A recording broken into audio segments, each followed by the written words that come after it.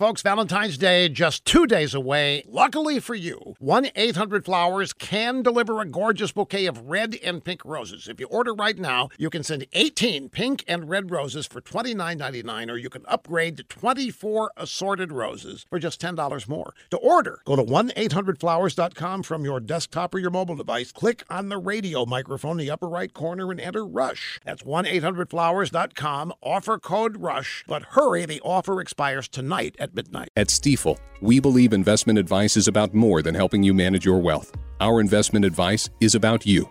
It's about realizing your dreams may become a reality because you have a plan. We believe in you.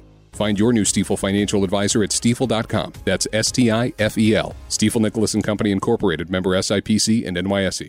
Last Thursday, officials in Nogales, Arizona passed a resolution. They condemned the federal government for installing razor wire on the border wall that runs through the city. The Nogales City Council complains the razor wire will kill people trying to get past it.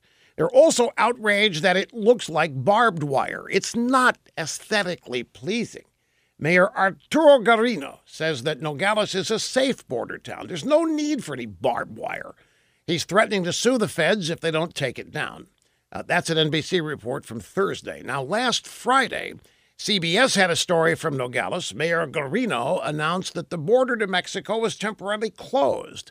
Apparently, a customs officer was forced to shoot a driver who refused to stop at the border and tried to run over the officer. No resolutions from the Nogales City Council about that. Even though people trying to kill our agents at dangerous border crossings isn't an aesthetically pleasing thing to do. So got to get rid of the barbed wire, but we don't care that an agent gets shot.